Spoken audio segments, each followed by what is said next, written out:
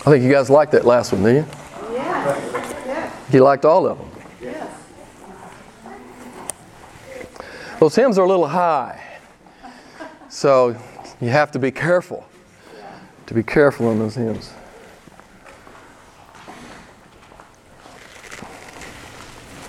I want to start this morning with a line from a song performed by Casting Crowns. I think I've shared it with you before, but it says so much. The line is written to Jesus, and it captures the essence of true conversion. The line is this: to know you, to know Jesus Christ, is to ache for more than the ordinary. To know you, to know Jesus Christ, is to look beyond the temporary. I love that line. I used it in one of my books. I think it captures the essence of true conversion. One more time. To know Jesus Christ is to ache for more than the ordinary. To know Jesus Christ is to look beyond the temporary. So I'm going to ask you, each one of you sitting here this morning, do you get that? Do you understand that? Do you feel that? Do you love it? It reminds me of one of my favorite scenes in Franco Zeffirelli's movie entitled Jesus of Nazareth. Now, I've confessed to you, I don't generally like Jesus movies. They almost always get it wrong. And I mean, how can you portray accurately God incarnate? So I have a huge problem with Jesus movies as a general rule. But I really loved this one scene in Zeffirelli's movie, Jesus of Nazareth. The scene is built around Peter and Matthew. It's their first night as disciples. They just left everything. They're getting ready to bed down under the stars. Peter says, I told my wife I won't be away very long, and in any case, the fishing is hopeless. Why not go away? I told her I'll come back in the spring. Matthew says, don't lie to her, and don't lie to yourself. Peter says, lie. Matthew says, yes, you know very well you'll never go back. It'll never be the same for you. Peter says, I will go back. Matthew says, no, you won't. You will never go back. You'll never fish again. You'll never get drunk again. You'll never live in Capernaum again. None of us will. We'll never be the same, and neither will the lives of everyone in the whole world. Amen? The Son of God is here. Everything has changed. Matthew is right. Randy Alcorn is a famous, well-known Christian author and preacher. He wrote a line, and I've shared it with you before, but I love it. He says, if we listen to Jesus, we will never be the same. And then he says this beautiful thing, nor will we ever want to be. Right? We'll never be the same, nor will we ever want to be the same. We can't go back to the way it was before I knew Him. I can't go back. I can't live that small anymore.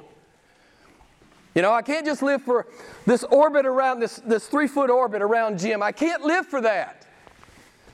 It's not big enough. It doesn't fill my soul. It doesn't make my heart beat fast. To know Jesus is to ache for more than the ordinary. To know Jesus is to look beyond the temporary. That famous English preacher, Charles Spurgeon, he said it so well. Real Christians are spoiled for this world. It just holds little to no allure any longer. We have met our God. We have met our Redeemer. And we've got that ache. We have got that ache that Casting Crowns talks about. The world simply does not hold our full attention any longer. We are hopelessly in love with Jesus. We are keenly aware that we are not here to stay. We are here to go. We are aliens. We are exiles. We are pilgrims. We are passing through. It's what never stops bubbling up in the from the deep within our regenerate souls, hopelessly in love with Christ. Hopelessly in love with Christ. And that irrepressible anticipation of what's waiting for us beyond this life. It's been engrafted and encoded into our regenerate DNA. Colossians 3, 1 and 2. We are now seeking the things above. We are now setting our minds on the things above. It's who we are. This is why the world gets a little tense around us. You know, we're not looking at their agenda. We're looking at God's agenda. And it's utterly different than that of the world. Some of you might be saying, Jim, that's great, man, that's really good, but what has it got to do with Jude? My answer to you is it has everything to do with Jude. Not only do we understand from the text that Joe read that Jesus has come, He's coming back. He's come and He's coming back. When He came, He changed everything, and when He comes back, He will change everything yet again, and this time forever. This cosmos, this earth, this life is not a steady state proposition. Some of you are living as if it's a steady state proposition. Let me get it right. A steady state proposition. Some of you are living like you're just going to be here. No, you're out of here. You're out of here. Real soon you're out of here. How does the Bible talk about it? Life is what? You know what the Bible says. A vapor, a breath, a shadow. As compared to eternity.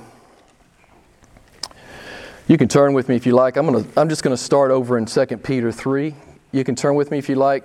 You don't have to. 2 Peter 3. We'll be back in Jude in just a moment. 2 Peter 3:10. Jesus is coming back.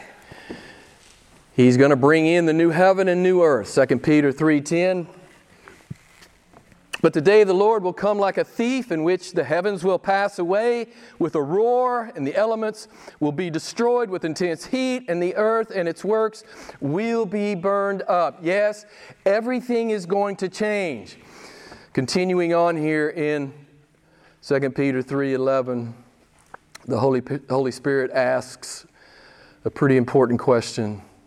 Since all these things are to be destroyed in this way, what sort of people ought you to be in holy conduct and godliness, looking for and hastening the coming of the day of God, because of which the heavens will be destroyed by burning, and the elements will melt with intense heat.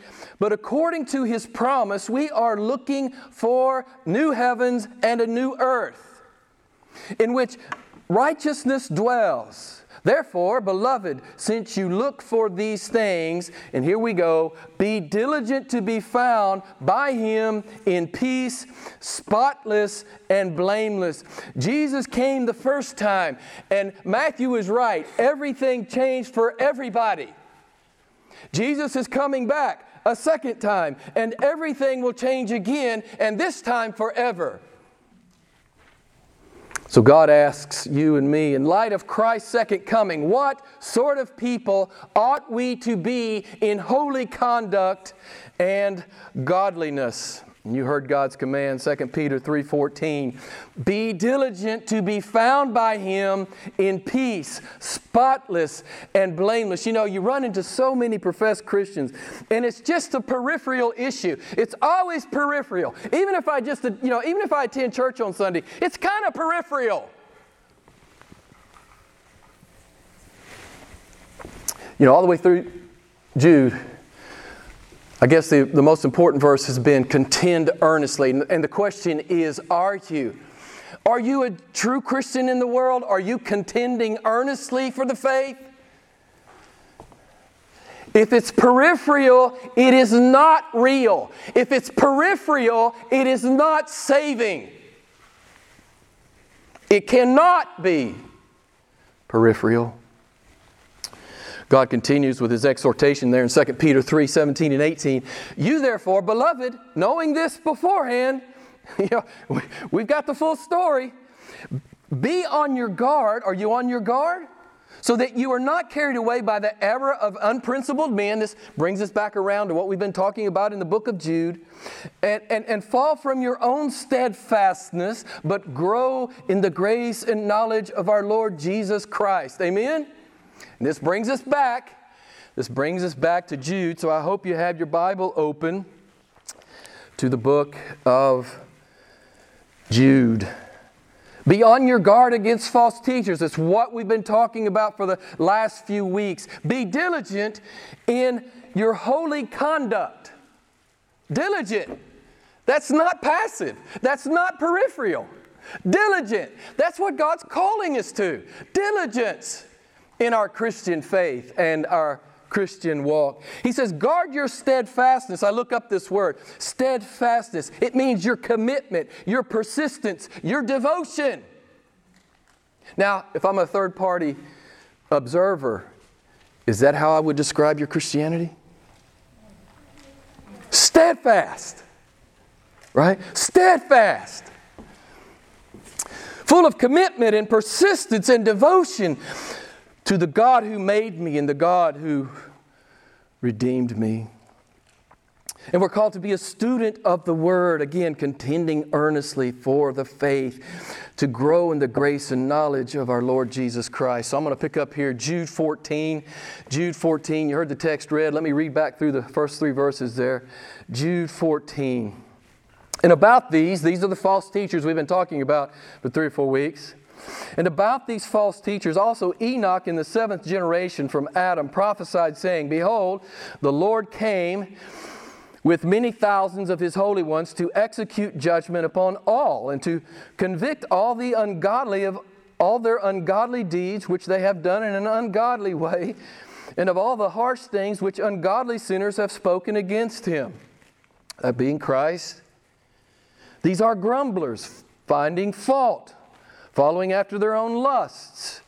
They speak arrogantly, flattering people for the sake of gaining advantage. So, some of you, if you know your Bibles, you remember Enoch over in Genesis 5. He walked with God and then he was not, for God took him.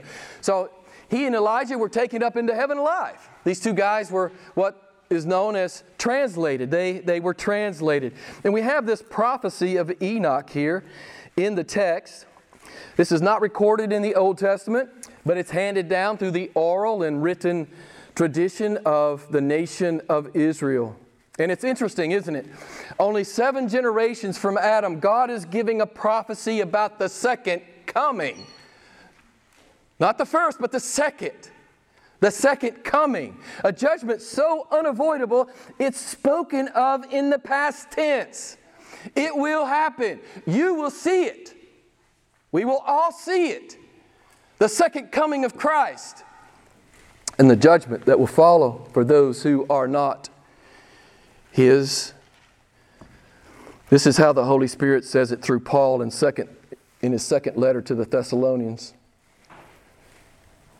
And the Lord Jesus will be revealed from heaven with His mighty angels in a flaming fire, dealing out retribution to those who do not know God and to those who do not obey the gospel of our Lord Jesus. These will pay the penalty of eternal destruction away from the presence of the Lord and from the glory of His power. 2 Thessalonians 1, 7 and 9. And in verse 15, did you notice? Yes, it's hard to miss. Jesus is going to judge the ungodly. So there's no confusion here, and we can't miss this 4 times. I don't know what the Greek word is. I didn't look it up. But the English here translated in the NAS, ungodly, ungodly, ungodly, ungodly. Knowing that God is pristinely holy and infinitely holy, how does He view your life? Is it godly or ungodly? I mean, this is something for us to ask ourselves. God is making the point with an exclamation point here. The ungodly will be judged. This word, I did do a little bit of a word study. This word means, and I love this, this is so perfect. This word means to be destitute of reverential awe toward God. Destitute of reverential awe toward God. Now, obviously, this is the whole world. Sadly, this is a large segment of the professing church. There's no real reverential awe before God. Not really.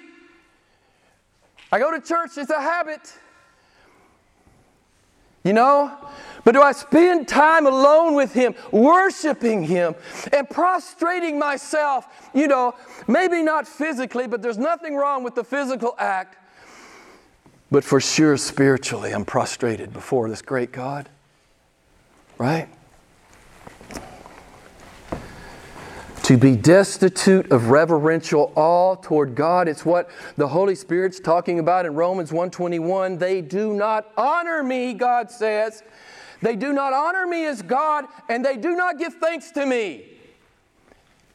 They do not genuinely thank me. You know, we were with someone just in the last few days, you know, and you realize everything is a gift.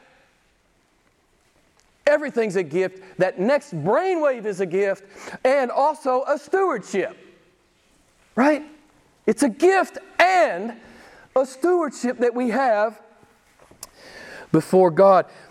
They do not honor me as God, he says. You know, where you got so many folks, even people who profess to be Christians, and they're their own little God. You know, their little life is, and he's a little sovereign, she's a little sovereign over their little life. God's never brought into the equation, not really. Maybe a hat tip on Sunday. But God's not really in any meaningful way brought in to the life. Romans 3:18, the Holy Spirit tells us that rebellious mankind has no fear of God. Don't you see it every day? Don't you hear it every day? His name is a slang. His name is slang. It's, you know, it's a throwaway word at the end of a sentence. Man, this is not good. If you're in that lazy, I'm going to say it, stupid habit, get out. Get out of that habit of ever using God's name out of context. Get out of that habit. Get out of that habit. He doesn't take it kindly. Devoid of reverential awe. How is it possible as a creature to be devoid of reverential awe of the one who molded you out of dust? How is it possible? It just shows you the insanity of mankind. How is it possible?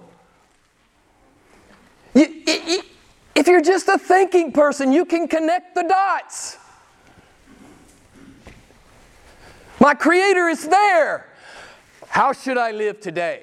I mean, that's the question before, again, any thoughtful person. I love how God says it through Jeremiah 5:22. He says, "Do you not fear me? Do you not tremble before me?" That was the text that we put on our banner over at the G3 conference. Do you not fear me?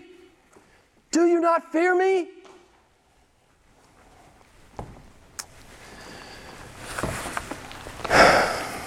No, they didn't fear God. The Old Testament Jews, many of them, if not most of them. Same thing is true in the modern church. No real fear. No real reverential awe. No, not really. And of course, backhandedly, I'm exhorting you to go there in your own soul. I'm exhorting you in your heart, your soul, and your mind to get to that place where you are practicing reverential awe. And if you're not practicing and you don't know how to practice it, then you need to cry out to your Creator. You need to learn how to practice reverential awe. You must learn. It's what it means to be in relationship with Jesus Christ. Verse 16, did you notice? These guys are grumblers and fault finders. And the connotation here is not just general grumbling, but they're grumbling against God and they're finding fault with God. They don't fear Him. They're too busy critiquing Him. Why is this in my life? Why did this happen? Why did you let that happen? Let's critique God. The favorite pastime of unregenerate man, and sadly many who profess to be Christians, critiquing God. This is a great insult, beloved. When does the clay ever speak to the potter? When does the clay ever speak back to the potter? I mean, this is a biblical illustration, is it not? Ungodly people, they have no reverential awe toward God. Have you ever seen an angry lamb? You ever been around sheep? I've never seen one. There's one in Revelation 6. And let's just read that excerpt. You don't need to turn with me. Revelation 6, 14 through 17. The sky was split apart like a scroll, and every mountain and island were moved out of their place.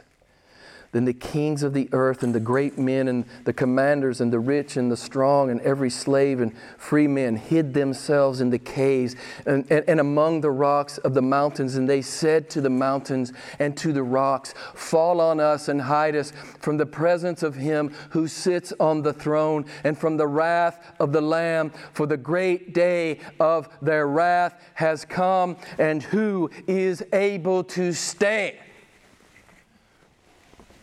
He's coming. He came that first time in a manger, and everything has changed. He's coming again on the stallion, and everything will change again.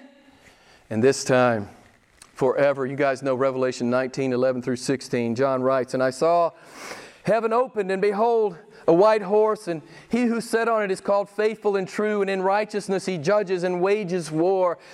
His eyes are a flame of fire, and on his head are many diadems, and he has a name written on him which no one knows except himself.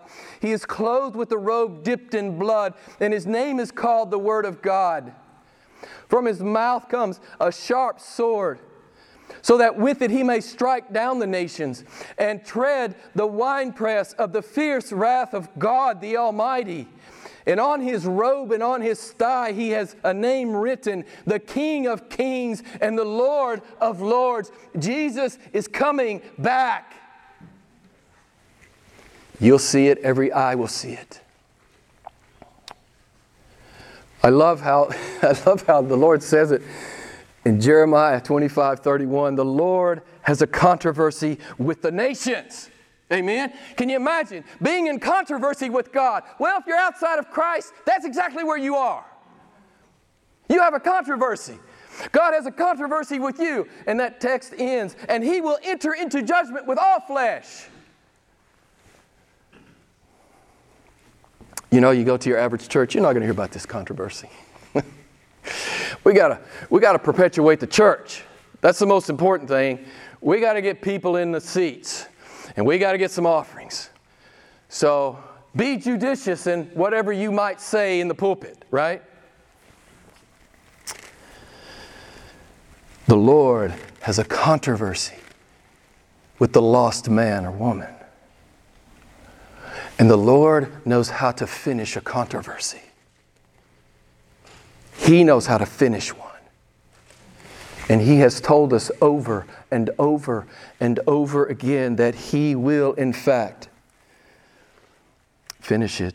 Verses 17 and 19 through 19. But you, beloved, ought to remember the words that were spoken beforehand by the apostles of our Lord Jesus Christ, that they were saying to you, in the last time there shall be mockers following after their own ungodly lusts. These are the ones who cause divisions, worldly minded, devoid of Spirit. The Holy Spirit calls us to remember the words of the apostles. The apostles all warned us about false teachers. This came really quick. We've talked about this. The apostasy came quick. Satan is no sluggard. He was quick to counterfeit the New Testament gospel. The Holy Spirit gave John the revelation some 25 years after the book of Jude was written.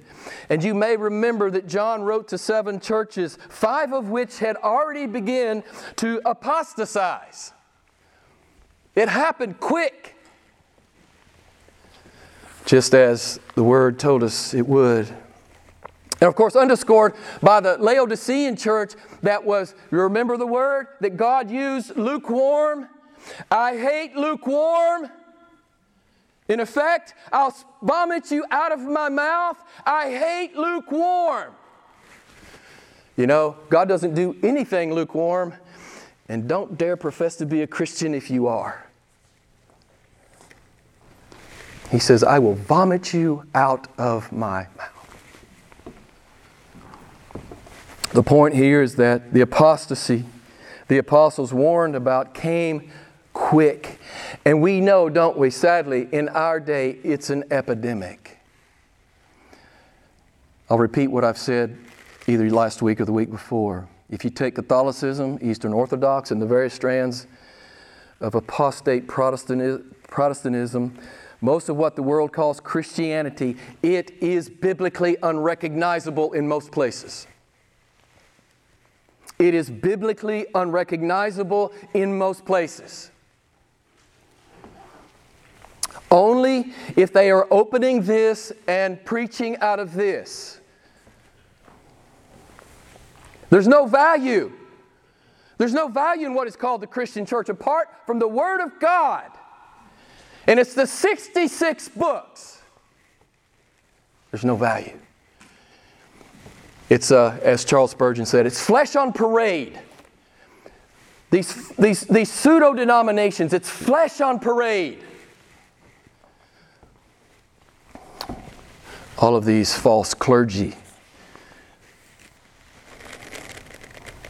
They've all added to or taken away from the Bible. They no longer hold to the Bible as their final authority. Just read what they say. Just read what they say. You say, Jim, that can't be true. Go read what they say. They've jettisoned the Bible as their final authority. They use it when it works for them, when it's convenient, when it serves their purposes, they'll use it. They'll throw out a verse here, a verse there.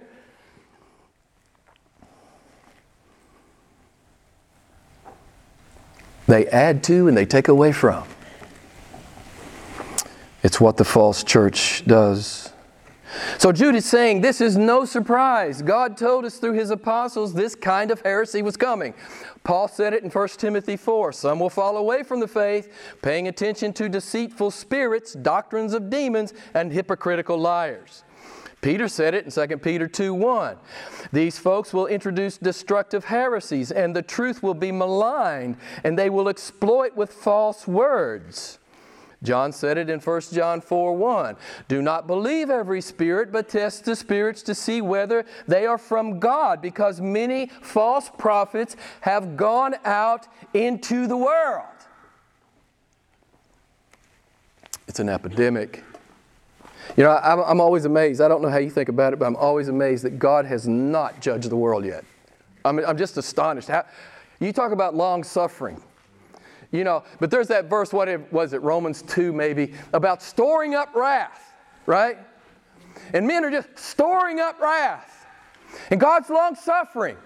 I just, you know, ever since I got first converted back in the early 80s, it's like I just keep waiting. I keep waiting for Him to drop the hammer, you know? There's no reverential awe of God. He's so long suffering. Verses 20 and 21. But you, beloved, building yourselves up on your most holy faith, praying in the Holy Spirit, keep yourselves in the love of God, waiting anxiously for the mercy of our Lord Jesus Christ to eternal life. So how does the true believer navigate? And that's the title of the sermon, Navigating Apostasy. How do we navigate this avalanche that we find ourselves in? It's really quite simple. We saw it in verse 17, right? We remember the words given to us by the apostles. We remember these words. We love these words. We study these words. We memorize these words.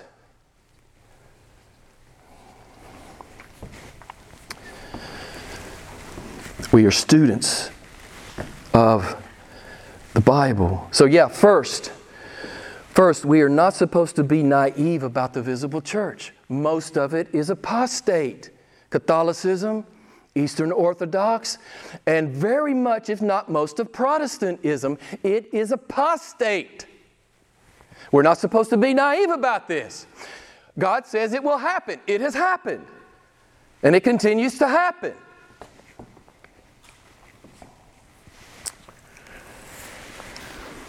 God's Word has more or less been put on the shelf in many, many, many places.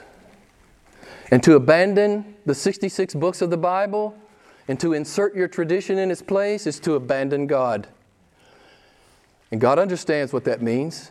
He understands that you have abandoned Him. He knows what that means. And He has a controversy with you.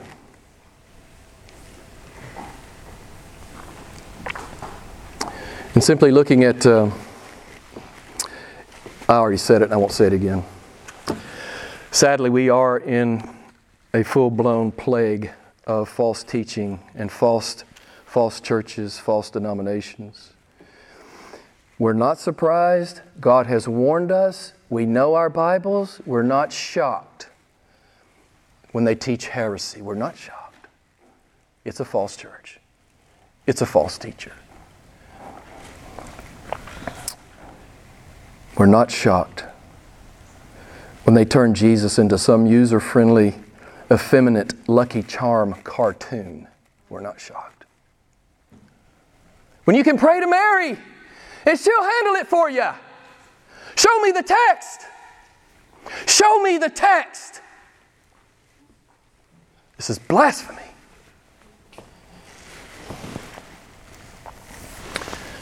Verse 20, secondly, to navigate this sea of counterfeit Christianity, we are to what? What does verse 20 tell us? Build ourselves upon this, on our most holy faith. Again, we're talking about the same thing. Knowing our Bibles, believing our Bibles, being strong in biblical truth, contending for the faith. Back to Jude 3. And yes, of course, that implies that we're serious students. We're involved in personal Bible study, group Bible study, and we sit under the preached word.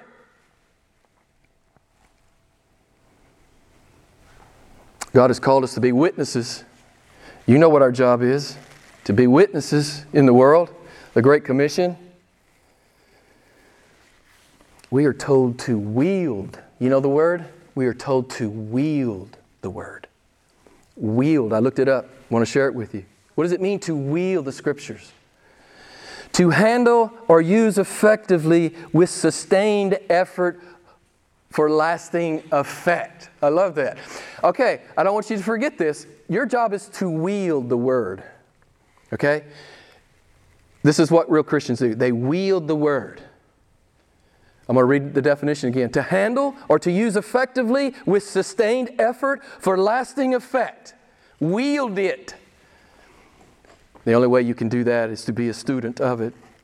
Verse 20, thirdly, we're to pray in the Holy Spirit. Well, I spoke in tongues. That takes care of it. No, this is not about tongues. It's not about visions, and it's not about trances. It's about finding God's will in prayer. That's what this is about. It's not about anything superficial. This is about communing with God. This is about communing with God. That's what prayer is. And yes, we bring our petitions to Him, but we submit them to Him, right? It's how Jesus prayed. Lord, take this cup, but hey, I'll do your will. It's how Paul prayed. Take this thorn, but you know what? Okay, he said no. Therefore, I'm well contented, Paul said. It's how we're taught to pray in the Lord's Prayer. Lord, your will be done on earth as it is in heaven. Not Jim's will, your will. And I know if I commune with Him in prayer, He'll take my prayer requests that need to be altered, and He will teach me about that. And the no is as good as the yes because it's God's will for His children. The no is as good as the yes. Because He knows better than I do. Now, some of you may not be convinced that He knows better than you. But will you take my word for it? I'm an old man. He knows better than you. He knows better.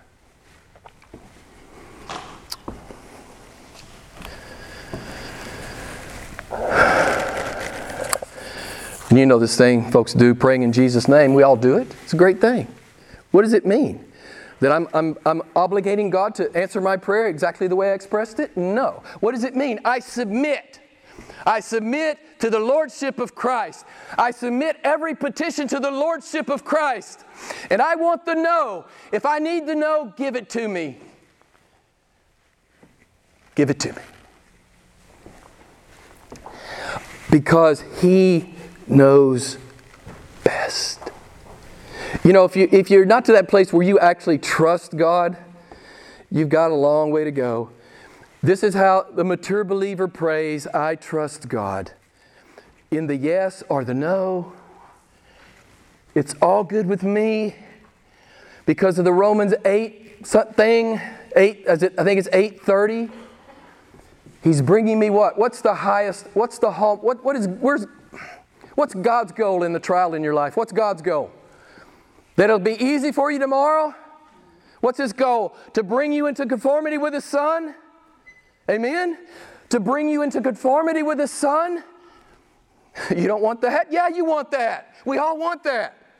We want to learn to be like Jesus. Fourthly, verse 21, we're keeping ourselves in the love of God. This is really the inevitable result of being a student of the Word and praying in the Holy Spirit. We stay close to God and His will for us. And what is God's will for us? Abide in my love, He says in John 15. If you keep my commandments, you're doing it. You're abiding in my love. Does that mean we're perfect? No. But does that mean we hate our sin? Yes. Does that mean we're confessing our sin? Yes. Does that mean we're repenting of our sin? Yes. Are you sinless? No.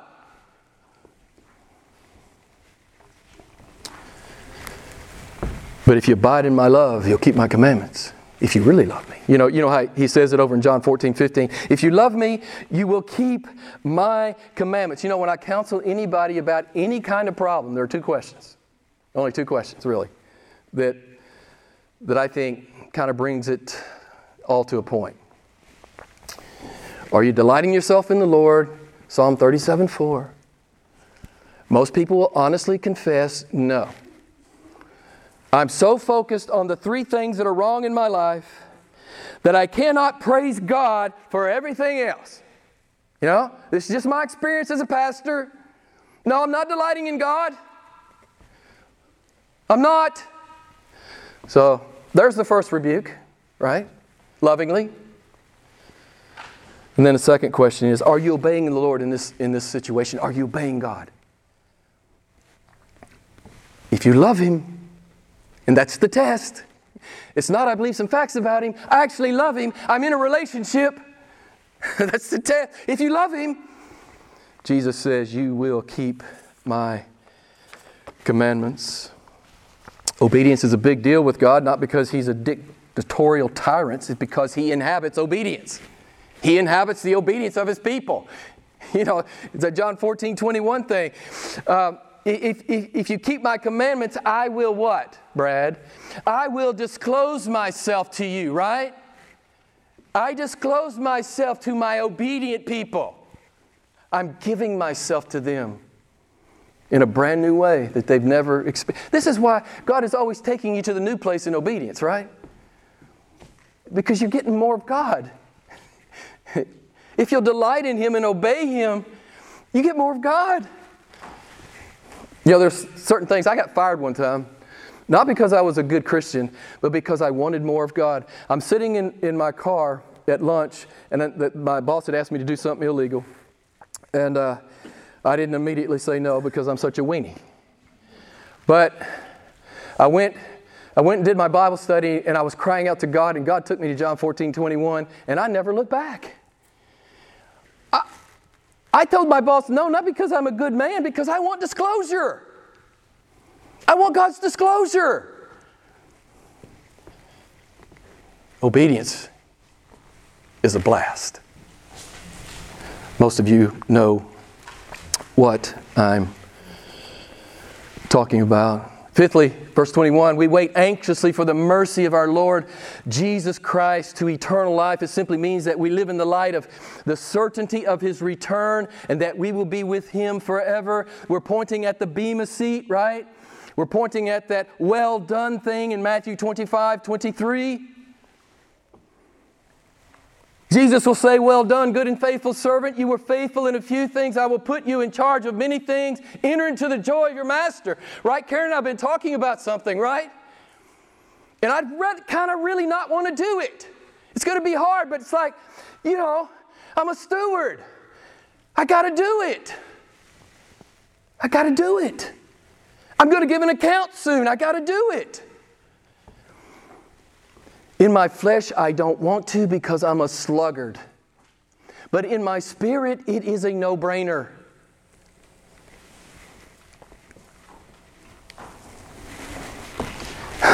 Disclosure will happen. Disclosure will happen. As we obey the Lord. John calls this looking forward to His return and our eternity with Him. He calls it a purifying hope, 1 John 3:3. Peter calls it a living hope, 1 Peter 1:3-9. Verses 22 and 23. And have mercy on some who are doubting, save others, snatching them out of the fire. And on some have mercy with fear, hating even the garment polluted by the flesh. Lastly, in the face of this avalanche of false teaching and pseudo-Christianity, Jesus says, do your job. What's your job? What's the Great Commission? She'll go and tell. You say, Jim, I'm not a missionary. You don't have to be a missionary. Not in a crossing cultural border kind of thing. But you are a missionary in the sense that this is not your home. You now belong there, and you have things you need to do here. You need to sow the seed. It's your job. That's your job. It's not to show up for church when it's convenient. Your job is to sow the good seed. It's what we do. Jesus says in 28, teaching them to observe all I have commanded. So how can you instruct someone, counsel someone about obeying all that Jesus has commanded if you don't know what Jesus has commanded? Obviously, we must be students of the Word. And we are equal opportunity evangelists. We share the truth with everyone. With the immature believer struggling with doubts, verse 22. With unbelievers clearly on their way to hell, snatching out of the fire, verse 23. With apostates who have grossly polluted their professions of faith, verse 23. So we're just sowing that seed. But we don't know what God's going to do with it. We don't ever give up on anybody, right? If they're willing to hear, we sow the seed. We sow the seed. So, in summary, how do we navigate the apostasy we find ourselves in this culture? First, we're not surprised or naive about it. Just because somebody says they're a priest or a pastor, well, you're going to have to show me. I'm going to have to hear you teach the Word of God.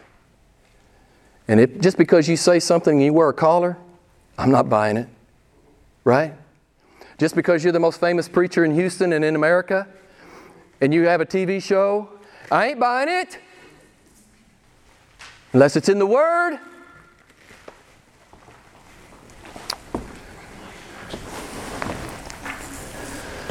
Beloved, God told us this would happen, and it has happened. Secondly, we're always building up our faith by being in the Word of God. I won't belabor it. We've talked about it. Verse 20.